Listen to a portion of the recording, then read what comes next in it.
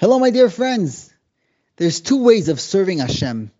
There's serving Hashem me'ahava, with love. When a person is connected and he loves what he's doing, he's loving serving Hashem. And then there's a person that works me'ira. He's scared. He's scared of a punishment. He's scared of not doing the right thing. And he's trying to serve Hashem, but he's not really connected.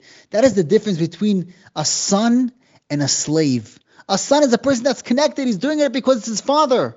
He loves him. And then there's a slave. A person is forced to do the work.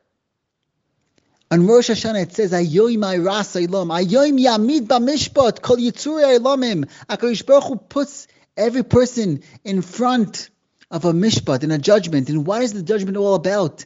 Im kibonim, im kavodim. HaKadosh Baruch Hu decides, on these days, HaKadosh Baruch Hu decides how are we going to serve Hashem the whole entire year. Im kibonim, im kavodim. Are we going to serve Hashem with love, like a son, or im kavodim, or like slaves? We're going to be forced to do avodas Hashem.